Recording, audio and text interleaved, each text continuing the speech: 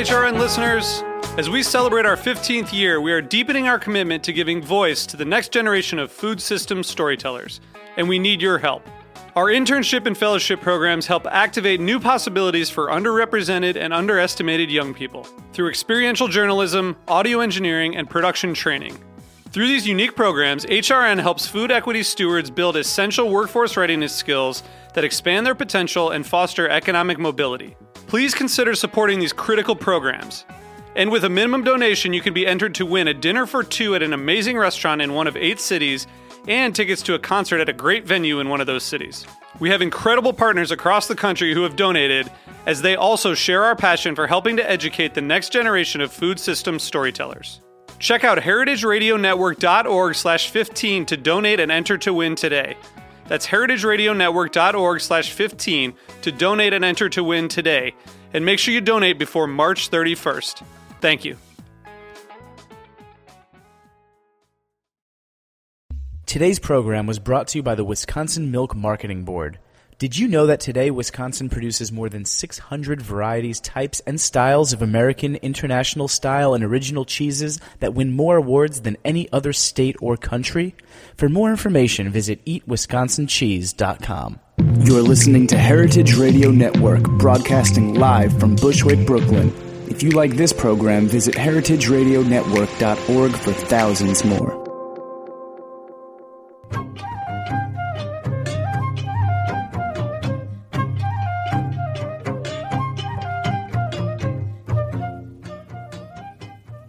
Hi there, and welcome to A Taste of the Past. I'm your host, Linda Palacio, on this half-hour journey through culinary history.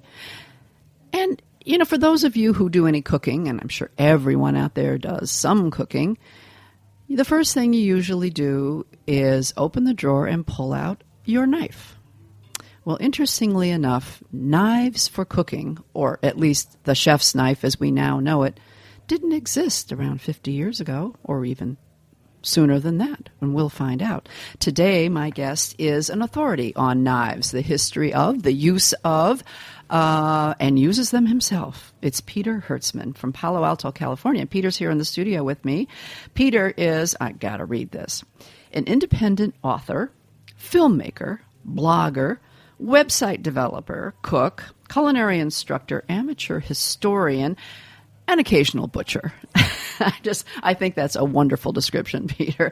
His book, Knife Skills Illustrated, a User's Manual, was published by Norton in 2007 and is a compendium of everything you need to know about knives, and also has made a fabulous video that I will give you a link to later.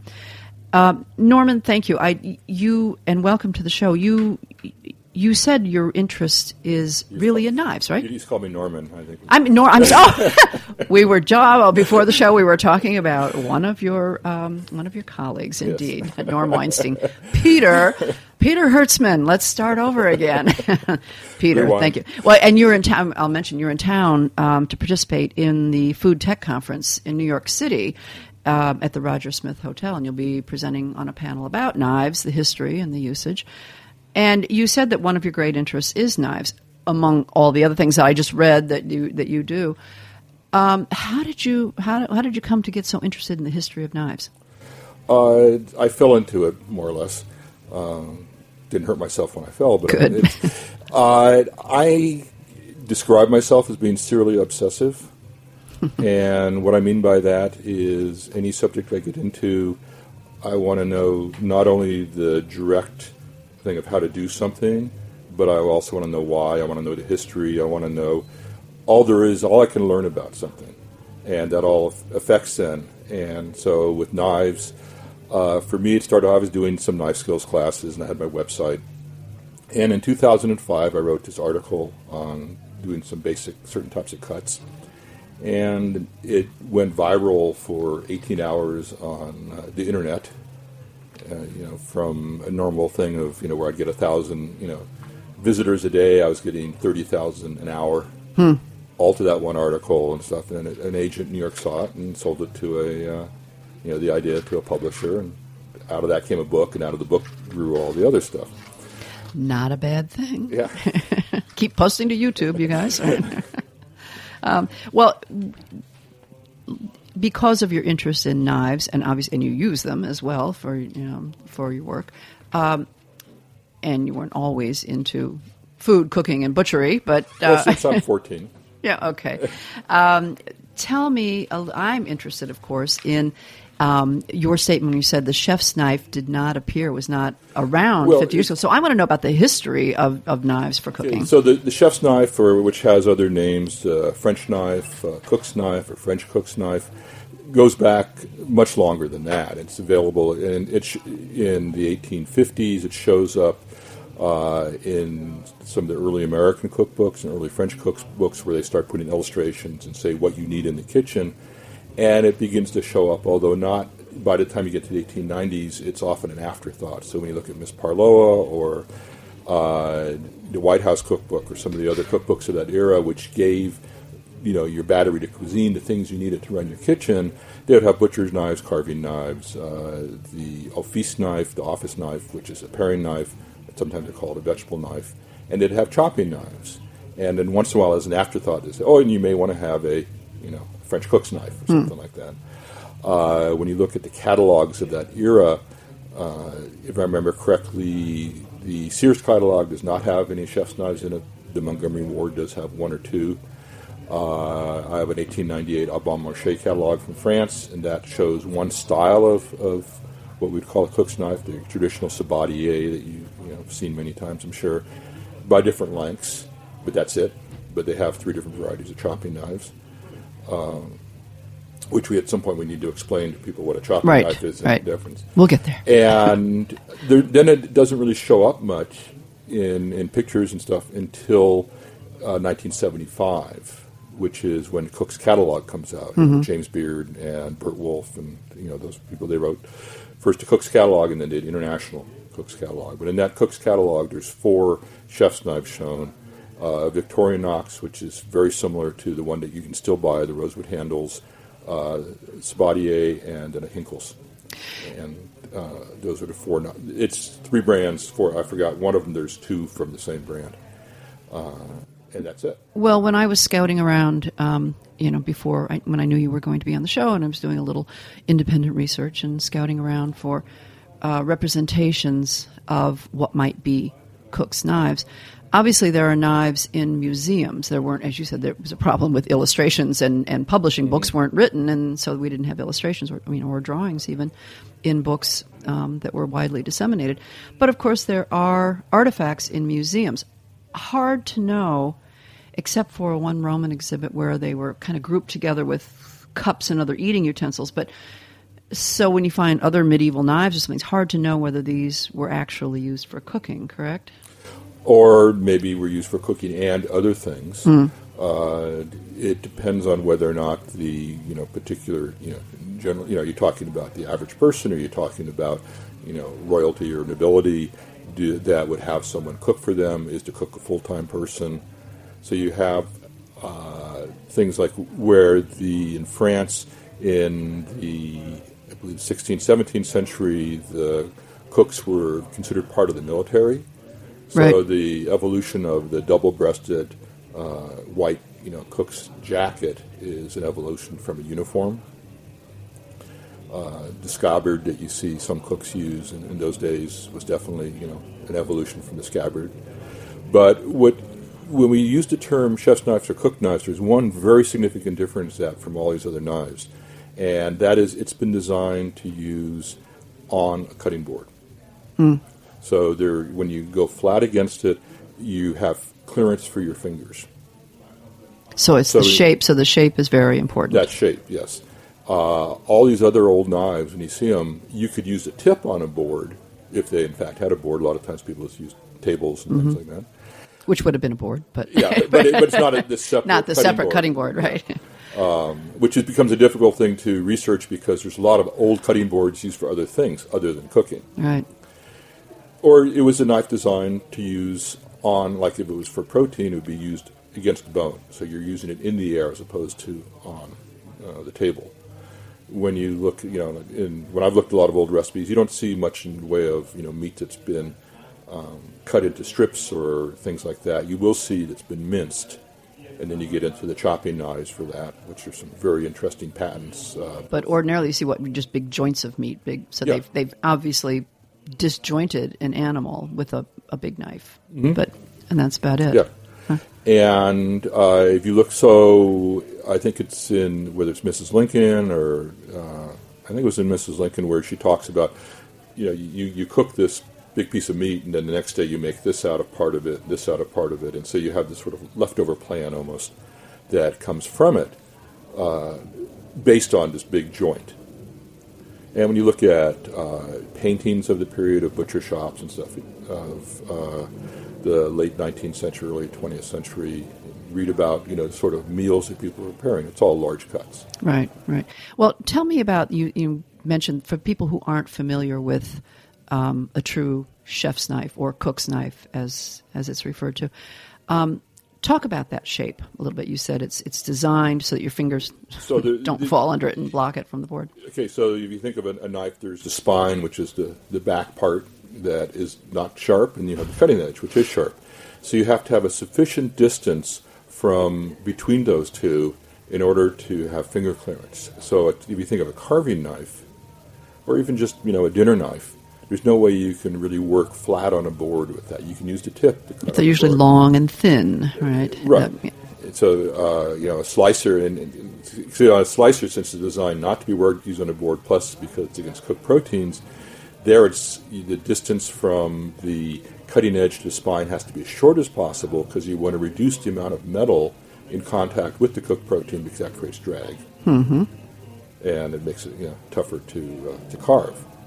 So people, if they see these knives, and you've seen them in the stores, you've seen them probably in your drawer at home in the kitchen, it's the more almost like triangular-looking blade at the bottom, right? The thick one, and the 10-inch. Well, there's that proverbial question, 10-inch or the 6-inch, or and as you have mentioned in your video and other places, you're always asked, if you had only one knife. Okay, Peter, if you had only one knife. It's a chef's knife. I mean, it's the 10-inch actual chef's knife. I prefer a 10-inch because when you look at the actual cutting edge, and if you look the front half of that as a greater curve than the back half, and depending on which style you're getting of the Japanese versus the Western, and then some of the more modern ones, they put a lot of what's called billy, so a lot of curve in the bottom, which I don't particularly prefer. But you almost have two knives to work with if you divide that blade now in half. So depending on what you're doing, you may use the whole blade, like if I want to cut things like, zucchini or something like that, lengthwise in half, I want a nice straight cut, then having a long knife makes that much easier. But there's other things like, thinly slicing green onions or something like that, which is only done with the heel of the knife. But then you want that nice and straight. And there's other things like you're going to strip off the leaves from the stalks and chard or kale. There you're going to use more of the tip of the knife, and you need that round edge. Does a better job of that. So that one knife is a multi-purpose knife altogether. And it's a shame on radio we can't see that great rocking motion of the knife, or the shape. But they can go to your video. We'll, as I say, we'll have a link to that later. And in talking about the origin of a lot of these knives and how they came to be,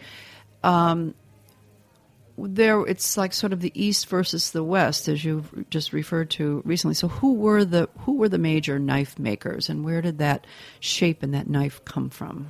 Well, you have within the individual countries. So you have, in Germany you have a knife area around Solingen, I think is the biggest one. Although nowadays it's in other places. In Thiers in France was their center of knife making. But remember, most of the knives that were being made were not being made for cooking. They were being made for agricultural use, for hunting, for military. And most of these knife manufacturers did more than just cooking knives. Well, and they had to harness the metals to melt them to make the knives. So where do we go back to the Iron Age? No, but we. Well, but when you think of if you look at the year 1855 as a dividing point, which is where Henry Bessemer comes up with the Bessemer blast furnace, and you have, because they did have steel before that, But that really made the modern production of steel possible. Right. And you go like in kitchen gadgets, you go from things being made out of tin and wood to things being made out of steel. And although the knife materials, and they could make it, a lot of inexpensive knives of the 17th century would be made out of bronze or iron or something like that. Which, if you take care of it, is not necessarily a bad thing. I was at the Houseware Show in Chicago a week and a half ago, and there's a company that's now making, and it's a high carbon knife, but it's not a traditional steel, and it's not polished on the outside. It's black, it's rough, it's the way it's been forged, and it was really nice. But it takes a lot of care. Takes a lot of care. I had an old one from my in-laws, or it might have been from my father-in-law's mother, and it was a full carbon steel. It was black, and it had to be sharpened all the time and cleaned all the time, and it was not a pretty thing to look at. But boy, was it a great knife! I don't know where it is. I think my son probably has it now. I'm not sure. So let's talk about that, the changes in materials and what became preferable and what, in your opinion, is the best material. There's a big period that really where you see a lot of evidence of it is post Second World War, right after the war. You have companies like Elco, Cutco gets started by an American can. Door to door and late night sales. Oh, yeah. But they were what I would call the supermarket knives. Right. Remember, Williams-Sonoma and Sur La Table, these are rather modern. They didn't exist, right? And so if you wanted a commercial style chef's knife, you had to go to a kitchen supply store. And except they're in the big cities, a lot of those were catalog stores where they would order it for you then. But when you went to and you opened up, like my mother's drawers, there were these knives that were what they would call stand. They were made out of a flat piece of metal, the ground on both sides, a true hollow ground knife, sharpened, made out of a stainless steel that wasn't particularly good quality, and they were thrown in the drawer and they weren't very good, but that was what was available. Right. Yeah, it's the way life is. Yeah. A lot of it, we have, what really has opened up this market a lot, it has been, like I said, the combination of the Sur La Tables and the Williams-Sonomas of the world, which then forced the Macy's and stuff to carry, because anything like Macy's, didn't have the cellar. Yes. Not till the late 70s, right? I think it was even closer to the 90s, at least where I'm in California. Oh. Yeah, we don't have the big Macy's on Herald Square there. And so those type of knives aren't even, like I said, they're not available, but they become available partly because of, people seeing them used on, PBS. Mm-hmm. I think we're still pre-cooking, channels in those days. Other than that, you have the introduction of the Santoku in the 80s, but it becomes popular in the 90s. As my theory is, women like the Santoku because it's less threatening and it's lighter weight. And like I have in the video, you never see anybody, you never see a slasher movie made with a Santoku.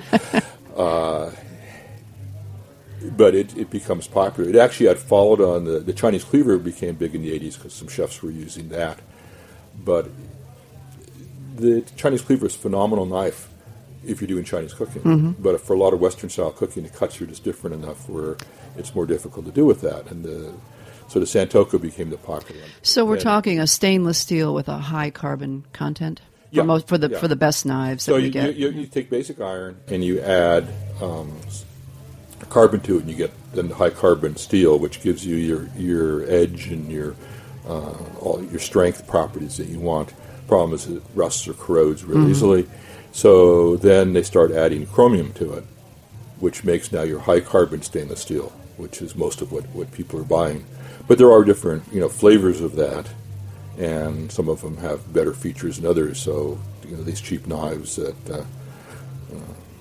when you go to some of the cooking personalities web pages, they can 3 for $24. Right. Well, hey, it's high carbon stainless steel, but you may be better off sharpening the license I guess plate. They're getting a cut out of it. We're going to talk about more features of knives and specific uses when we come back with Peter Hertzmann right after the break.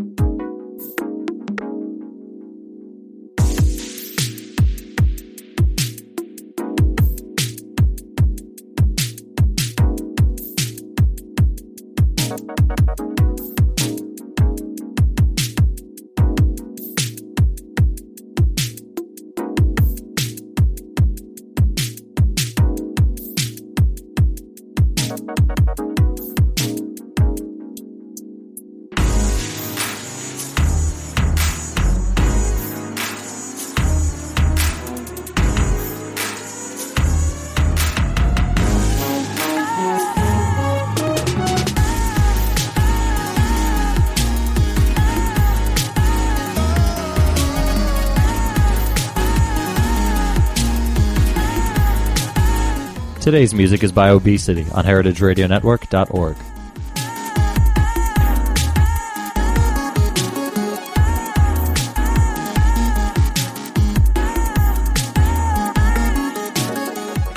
Today's program was brought to you by the Wisconsin Milk Marketing Board.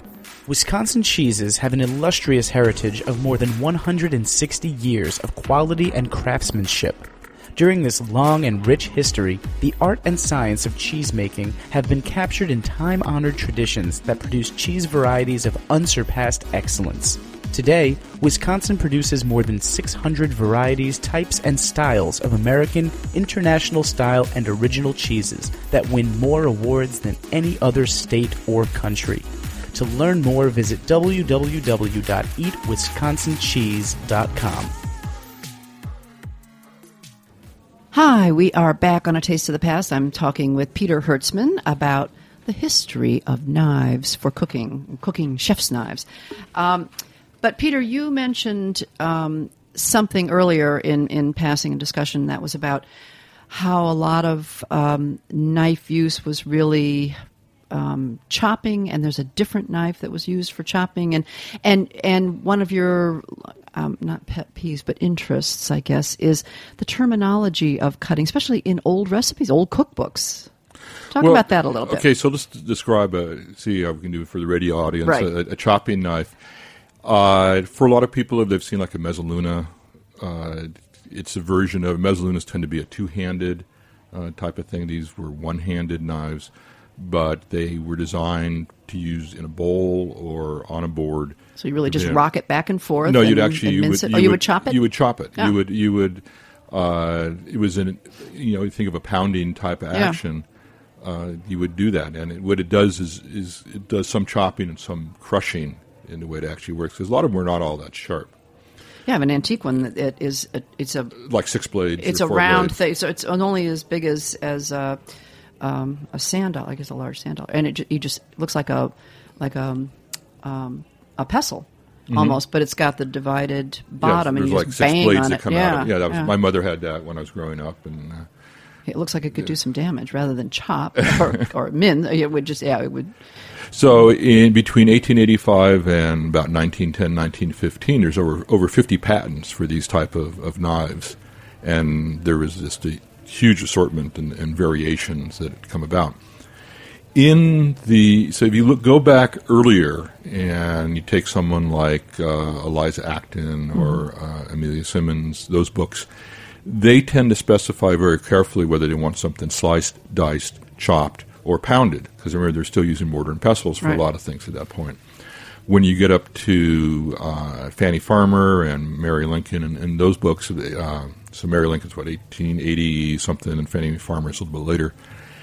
A lot of times they're still not. They'll say you're making stews or something like that, and they'll just say onion. They won't tell you what to do with it. You're supposed to know what to do with it. It's okay. They don't even tell you how much onion, but well, but those are things that you should know, right?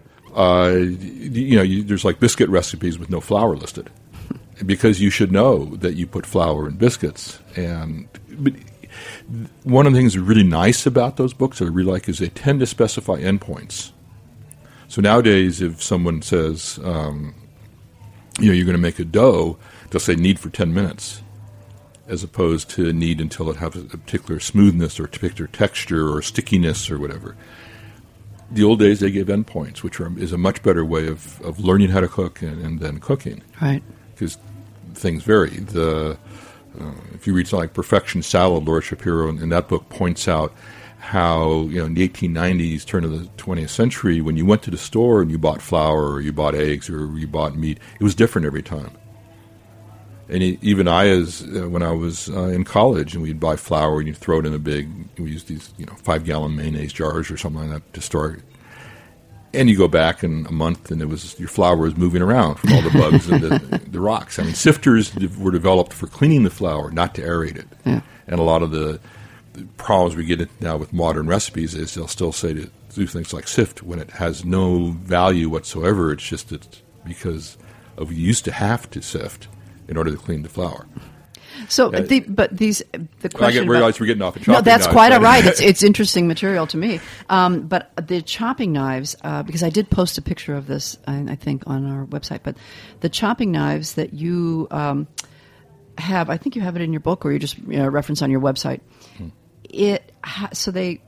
How long were these popular from when to when? How long were these used approximately? So, I don't know when they actually started. The earliest catalog I found with them is 1895, and it's not because they didn't exist before then, since I haven't found the catalogs yet.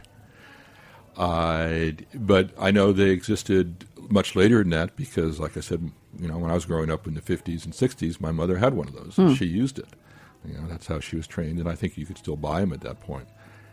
Well, this representation that I'm looking at of them, I don't know when it's from. But that's, I believe, is either 1895 or 1897. Well, because a very nice-looking chopping knife only costs 3 cents. Right. So, got to go figure. That was a while back. And then from there, knives, obviously. So let me address something that you brought up earlier, and that is my pet peeve when yes, cookbook authors and recipe writers say chopped when what they really mean is diced. And the interesting thing for me about that is, so I queried a whole bunch of authors, and I said, first of all, do you use it, do you say chopped onions? And those who said yes, I said, okay, when you say chopped, do you mean for them to chop them or to dice them? And I had the two sort of ranges of answers was one, no, I really mean for them to dice. The problem I get into is my students who are totally know nothing about cooking when they start off. When it says chop, that's what they want to do then. They don't want to dice it because they don't understand that they're similar. And then I got from some people, I said, they're synonyms. They mean exactly the same thing. I said, no, they don't. Not in my interpretation, they are not the same. When you say chop, if you want someone to chop, they will chop like they're using an axe or something like that.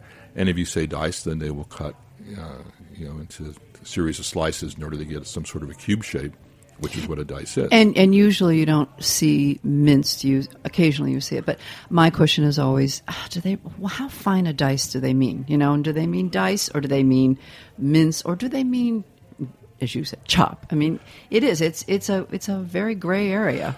Well, then you get into another one of my subjects, which is how recipes don't communicate. And Go ahead. I have a standard hour-long presentation on that. So. Never mind. But when you look at recipes, they're full of words which are imprecise. So when you say, a large pot, how large is large? Mm-hmm. Until hot, how hot is hot? Any of that type of, you can think of all those words, and there are a whole series of all these different adjectives that could have lots of meaning, and it's relative to the person's own experience. And today, I mean, exactly, you have to understand that a lot of people don't, have, or in the early days too, but now we have such abilities to be more communicative, to be more descriptive. For somebody who doesn't know really how to cook and they're just beginning, it's a problem for them, indeed. Mm-hmm. Yeah, I mean, the early books, you understand that they assumed you had a basic knowledge because everybody cooked. Not so today. And so when you look at the history of things like the Boston Cooking School and the Philadelphia Cooking School, New York Cooking School, all those, they were taking people who really didn't know how to cook a lot of times and trying to introduce them into that. And that was part of the problem of how you do that. And it turns out that I think that's done better in verbal and visual means than in written words. Although there are some authors who do. They write very precise head notes and end notes, and it is helpful to the person who is reading them who doesn't really have that knowledge, but rare. Yeah. Rare. Well, then there's a paradox in recipes of if you make it as detailed as you need to do to really explain, like you were doing an experiment and you go through all the precision you need to do it, then it's too complicated for the person on the other end. If the recipe is more than a paragraph long, I'm not going to use it, right? Well, even if it's, it can be, how to boil an egg, but it is, when it starts off with, open your drawer and take out a pot. And unfortunately, some of my students would go, well, it's not in the drawer. How do I start this recipe? Yeah. So you get that paradox, and that versus the older style of recipes, which were done as a single paragraph and just gave you an outline of what you needed to know. And you had no idea how much you could end up with a lot or a little or not know how to cook it. Yeah. Well, back to knives, and I love the recipe cookbook portion of it too, but I did promise knives. One thing that surprised me, and that was the serrated knife, that it was so late coming on to the scene as far as serration and its use. Well, the earliest patent I've found for a serrated blade is actually for cutting hay in the 1860s. There's a bread knife that you could sort of describe as being serrated that was patented in 1880s, 1890s. That's the oldest actually culinary knife I've found for that. There are not many patents for actual serrations because there's so many different types of serrations and people to sort of design the machinery to do it nowadays. The significance of the serrated knife is more that when somebody picks up a serrated knife, they're more likely to actually slice with it, whereas when they pick up a straight-bladed knife, they're more likely to chop with it because that's just how they learned. And even when they've been watching the folks on the Food Network, and all they're doing is rocking it up and down, they're still pushing it through the food, which is technically chopping. So it's sort of a subtle thing. There was common in that same either Montgomery Ward or Sears catalog that your chopping knife picture comes out of. There was cake knives, which had sort of a wavy blade to it. There was the name of the company I'm blanking on right now, but they were interesting. They had sort of the handle was a piece of wire that was bent sort of as the outline, and that was what you held this knife with. And they made a number of things. The 1856, it's called the American Cookbook. It's an anonymous cookbook, has illustrations of a lot of different types of knives. And they have a knife in there they call a French saw. And I have, I've never seen one. I have no idea whether it's It has to be a serrated knife, though, right? I mean, why would they call it? Because why would they call it? It may be more like a saw, also, because they have butcher knives and they have other things in there also. Well, I was again in reading about in reading some of your essays on knives and the history, and then thinking about this, of course, this new craze of everybody loving these very fine and also very, very expensive Japanese knives. But the Japanese really, they came to it from sword making. Did they not? Yeah, they were master sword makers. So it stands to reason they would make these very fine, thin-bladed. Well, when you outlaw a samurai, you have to gotta make it for something else. But do you know anything about the when the Portuguese introduced tobacco to Japan, and then knives being made to cut tobacco? You said something of the serrated knife being introduced for cutting wheat. For hay. Yeah. And I had read something about Japan introducing knives to cut tobacco that was introduced to them. I'm not familiar with that. Okay, I just wondered, I threw that out, wondering if you'd heard that before. In basic knife technology in Japan, you have 4 knives at the turn of the 20th century that make up the traditional knife set. They're the traditional, what we think of as a single-sided edge, or the bevel is on one side. They're made either from a solid piece of steel or from iron, where you forge weld the steel edge to it. They're thick but they actually have the actual cutting angle. The bevel itself is actually much finer than a Western-style knife. but there's a lot of metal behind that. And they're used different, and they're for specific things. So they have two what they call debbas, which were for different aspects on fish. Matter of fact, most of them were for fish. You have the usuba, which is the vegetable knife, and then you have some sort of yanagi and so all the variations of yanagi, which is your filleting knife that you use for, fish fillets, like sushi. The problem is you only have 4 knives in that basic set, and one of the Japanese words for 4, which is pronounced as shi, is also the word for death. Yeah.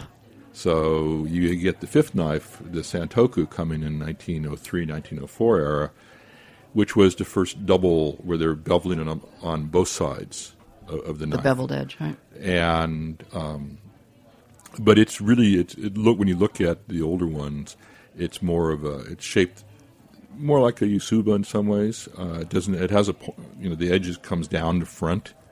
It has now a slight curve to it. In the modern Japanese knives, there's the Santoku and Gyota, which I've been told translates literally a cow sword or a butcher knife. That's when you go and you buy a Japanese knife nowadays. That's the shape that you're getting is that. And when you look at that, it's especially towards the heel, it's much straighter than the German style knives are. With a smaller hand. Well, that brings me to handles, because if it's much straighter up, then the handle seems smaller. No? It varies. And it's interesting how I happen to like the handle of the traditional Japanese knife on a Western-style blade can be very comfortable. If you're holding it in what I call a pinch grip, which is, I believe, the proper way to hold a knife. And that is, for listeners who aren't aware, that you're actually pinching the end of the blade, the end nearest the handle, the blade, not the handle, the blade. Right? Yes. And it gives you the most control. Now, I learned it from Martin Yan, who's doing with the cleaver. So it's... Anyone who's taken any cooking classes, the first thing they do is have a little quick course in knife skills usually. So hopefully they've learned that before they start touching these sharp knives, right? And, of course, sharpening is another thing, and that is... people try to sharpen knives themselves, and unless they really know what they're doing, or watched a video or taken a course, not mine. It's tough. No, you don't do a sharpening in that. But I still send my knives out occasionally to be sharpened because I can't get the right angle on it consistently. Okay, there's a couple aspects of sharpening. One is that sharpening, or how sharp a knife is a matter of perception. So it's not something independent of the user. It's how you use your knife is going to depend, and you may find, the knife that you find sharp, I may find dull because I'm slicing, you're chopping, or something like that. So that's part of it. Another part of it is how you take that knife from the day you get it and how you treat it. Or do you keep the edge protected, or are you thrown in the dishwasher, thrown against other metal objects? Are you taking a knife that's not designed to be cutting on bones and cutting bones with it, which is the issue with a lot of the high-end Japanese knives are not designed for hard objects. They're great for vegetables, but they're not really good for, taking apart, a chicken or something like that. And you see all these reviews on Amazon where, I had this knife, I bought the chef's knife and I spent $200 on it, and after a week it's totally destroyed because I cut up a chicken. And the manufacturer would say, read the blank manual. The warning. Yeah, because the manual says not to do that. Yeah. Oh, interesting. Well, there are so many knives out there on the market, but as you said, if you really, I think everyone does find that in their own kitchen, that there's usually one knife that you always go to, whether it's the right knife or not, for what you're, for what you're cooking or chopping or slicing. It's what we're comfortable with. And it's why are you buying the knife? I mean, why does someone spend $8,000 on a set of 3 knives? Right. That comes on a very nice wood holder that's designed to sit on the counter. Well, chances are the person who buys that knife also has a number of very expensive cars in their driveway and lives in a large house. And ostentation is an important part of that. I did a paper last year at Oxford on kitchen knives as the new bling. Interesting. And it turns out that there are a lot of knives that are bought just for that purpose. When you talk to the manufacturers as well as some of the sellers, and they said, we get, and it's not just amateurs. We're talking about chefs who will come in and buy a knife not to use but to to own. Right. Yeah, Well, they're beautiful. They are beautiful. Yeah. And they are works of art. And a word to the wise, or to become wise, and treat them carefully, right? And do not put them in the dishwasher. Watch the video. That's right. Watch the video. We will actually, if you go to Peter's website, it's Hertzmann, and that's with 2 N's.com, and it's a fantastic and very informative video.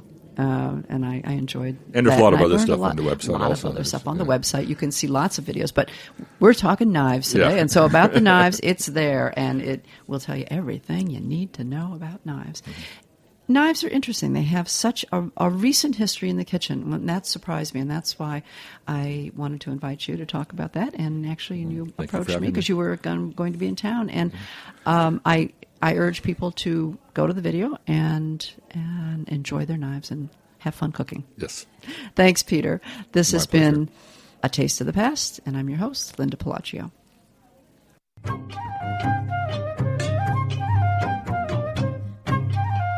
Thanks for listening to this program on heritageradionetwork.org. You can find all of our archived programs on our website or as podcasts in the iTunes Store by searching Heritage Radio Network. You can like us on Facebook and follow us on Twitter at @heritage_radio. You can email us questions at any time at info@heritageradionetwork.org. Heritage Radio Network is a nonprofit organization. To donate and become a member, visit our website today. Thanks for listening.